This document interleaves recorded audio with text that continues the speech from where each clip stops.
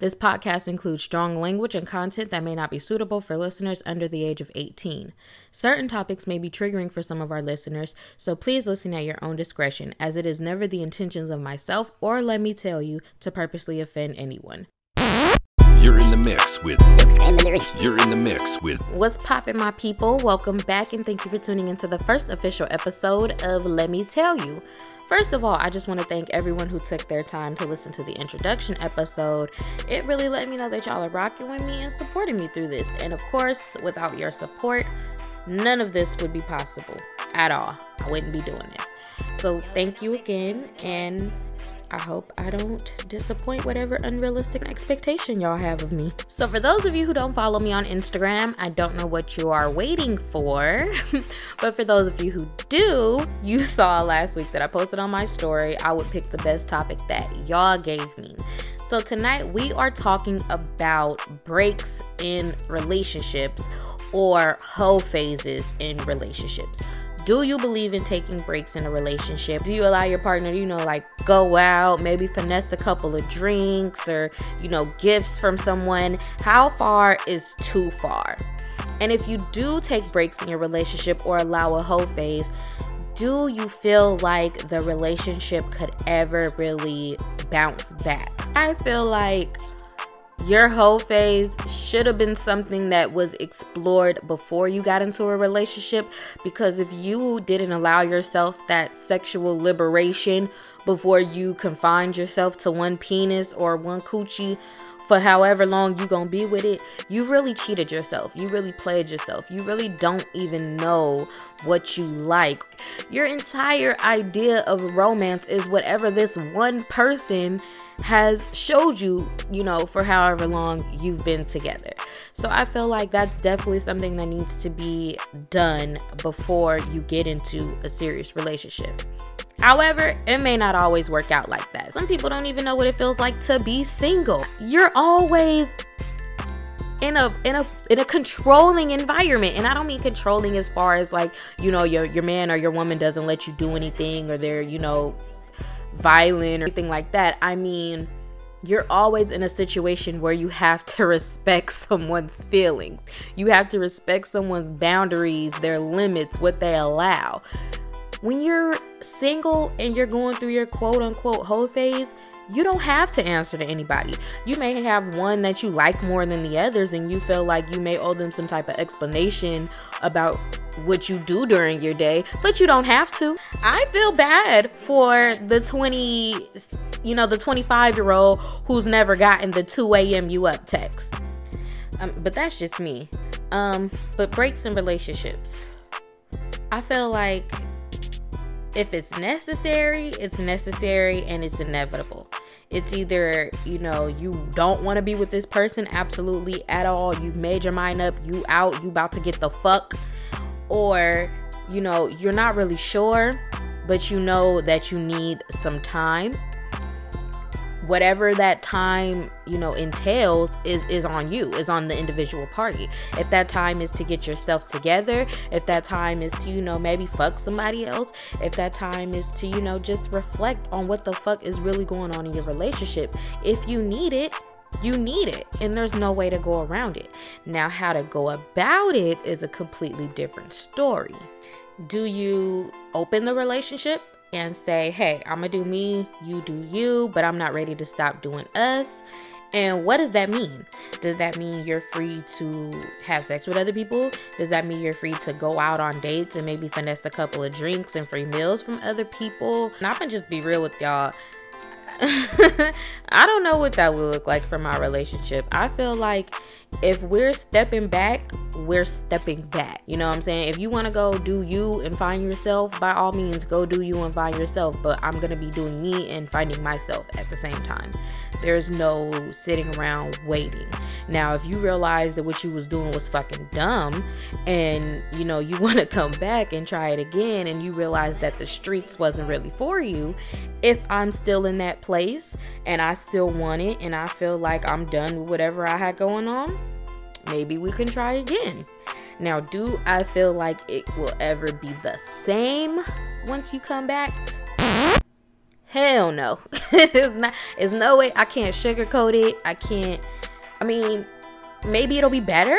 Maybe it'll be worse, but it will never be the same. Now, shifting for the best would be the ideal situation. You come back, you realize that, the outside didn't have what you had at home. Bitches wasn't cooking, dudes wasn't paying bills. You come back and you appreciate what you already had and you do your best to make it better. And you never know what happens. Some people come back after a break and have a baby. Some people come back and get married. Now, it's shifting for the worst is what we usually don't prepare for, but seems to happen the most. I just feel like everything would be a problem or a trigger. You can't wear new cologne. You can't slap new music. You can't try your new sex positions. You can't even go back to the same restaurants because she gonna want to know if you had the bitch there sitting in her booth with her favorite waitress. It's just a whole bunch of problems that could be avoided. Now, if you decide to take that break or that breakup in your relationship, and you better make sure that you're strong enough to handle it and you're strong enough to handle that person when they come back to you. Otherwise, it was for nothing and y'all could have just did your own thing. Now, let's just say y'all don't take that break. Y'all decide to stay together, but be more open, per se. What does that freedom look like for your relationship? Because I can tell you right now, for mine, freedom in my relationship looks like San Quentin, Rikers Island. And I don't mean like, he can't go hang with his friends. He can't do whatever he does. He can't make his own money. He can't be his own person. I mean, when he decided he wanted to be with me, he decided to respect all boundaries and feelings involved with being with me, and vice versa. Now, if we decide later on that, shit is getting boring or, could use a little bit of seasoning, we can do that. We can spice things up. And that doesn't necessarily require bringing someone else into your home. There are ways that you can spice your own relationship up without having somebody else drop lorries in your fucking pot. Now, that's not to say that our relationship has been perfect this entire time. It's just saying we're not taking our relationship advice from memes and horoscope.com. Y'all can keep that. But I genuinely want to know, what does a break look like in your relationship? Or what does freedom look like in your relationship? I want y'all to head on over to my Instagram and feel free to drop it in my DM. Let me know what you think about, this subject for tonight. I also want to know how y'all feel the relationship will work out if you do decide to take a break and then get back together. I want to know what your expectations are. And if you've ever done it, what were your expectations versus the reality of it? I guess I just want to end this by saying, if you do reach a point in your relationship where you're feeling like you may need more or you may need to step away, talk to your partner first. Talk to your partner first. There is nothing wrong with communication. There's nothing wrong with spicing things up. There's nothing wrong with adding on or taking away, but both parties need to be aware of the changes that are taking place. Let's change gears for a little while and have some fun. So one of my favorite pastimes is the polls I do with you guys on Instagram, where we post these random ass, things from the Shade Room, Twitter, wherever, and you guys give me your thoughts and then I give you mine, and we just have a good time with that. Now, in addition to the polls, I'm going to be doing these live on the podcast.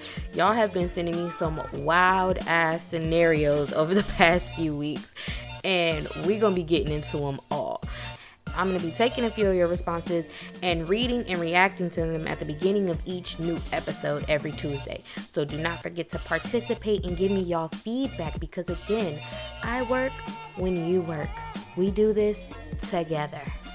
So let's get into these scenarios. The first one is, your best friend buys tickets to a concert you've been wanting to go to for a long time.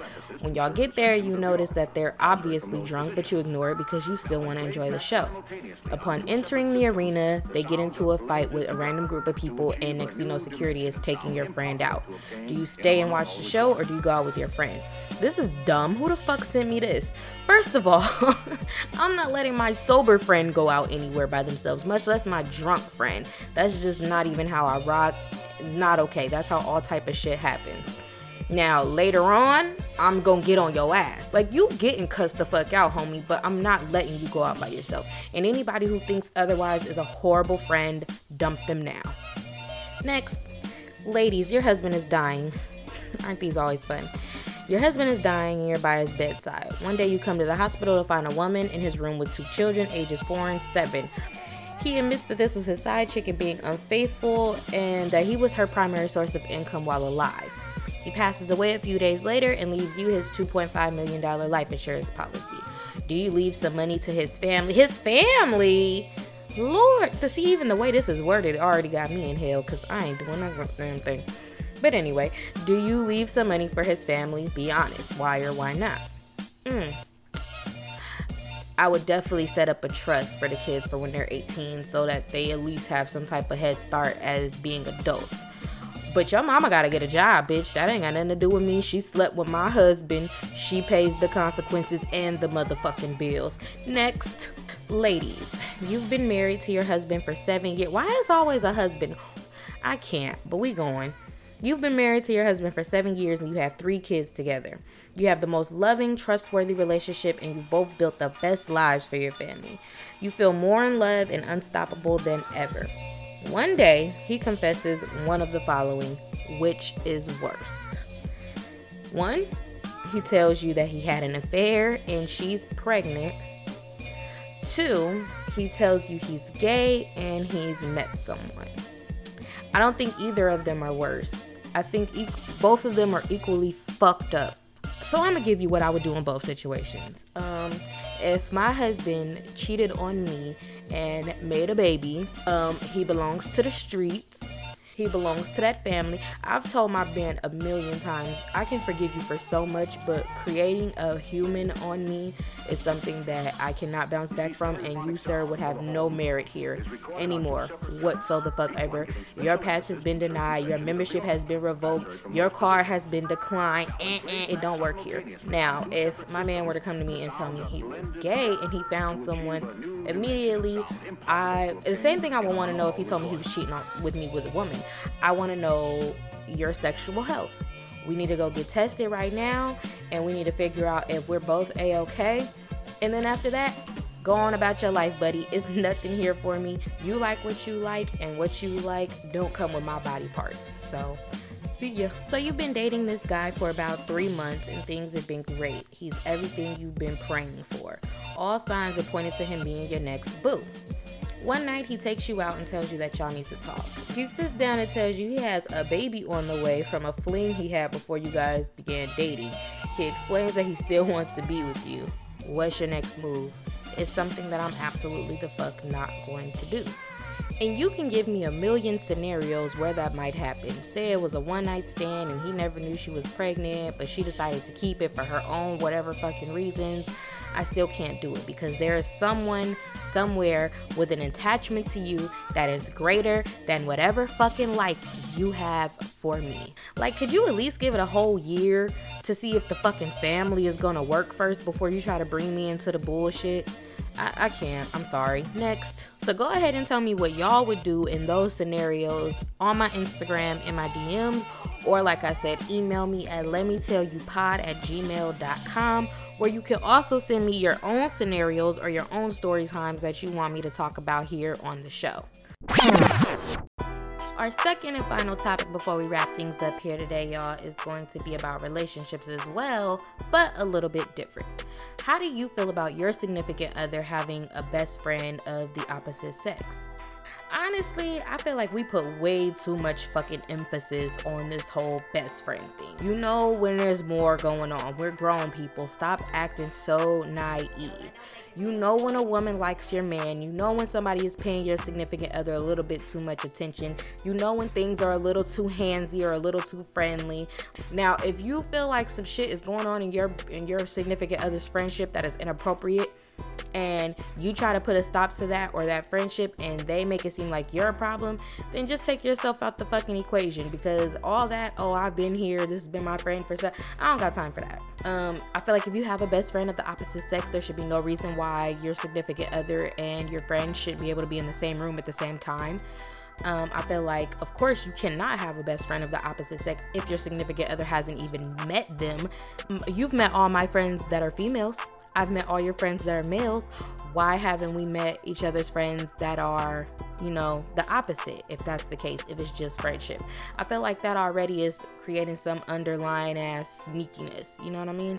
And I feel like it does make a difference if it's a friendship you were already in when you met your significant other versus a friend that you made while you were with them. Because if you made this friend while you were with me, how didn't we make this friend at the same fucking time? It just doesn't make sense. But by no means should you feel, offended, insecure, or any type of fucking way about your significant other having a best friend of the opposite sex, as long as you feel and you know and you're secure that there is nothing else going on. I don't know what else to really say on the subject. I don't feel like I have a lengthy perspective on it or anything. I just feel like it's all common sense and respect that we all should just use and have for each other as adults. So in all, I guess I can wrap up this entire night and this entire discussion about relationships by just saying, have fucking respect for one another. As long as you have a respect for one another and the love is of course already there, I think you'll be good. It's not going to be perfect. You may need to take a break. You may need to step away. You may need to spice things up. I mean, all in all, it just depends on the couple and the individuals in the relationship. There's no blueprint or guideline or stars you can read to map out the perfect fucking relationship. Whatever works for you, works for you. If you're the type of person who feels like you can't have a boyfriend or a girlfriend that has a best friend of the opposite sex, then don't even put yourself in that situation. And if you are in a relationship where you feel like you need to add a little seasoning, a little Lawry's, then try doing so first without adding another chef in your kitchen, if that makes sense.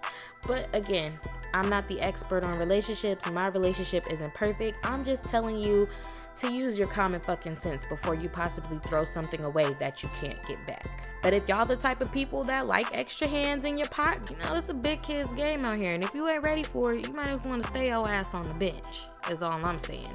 And if you feel like you're going to be doing you and they're going to be doing them, either y'all need to break up and not be doing it the fuck at all, or y'all need to find a collective and respectful way to do it together.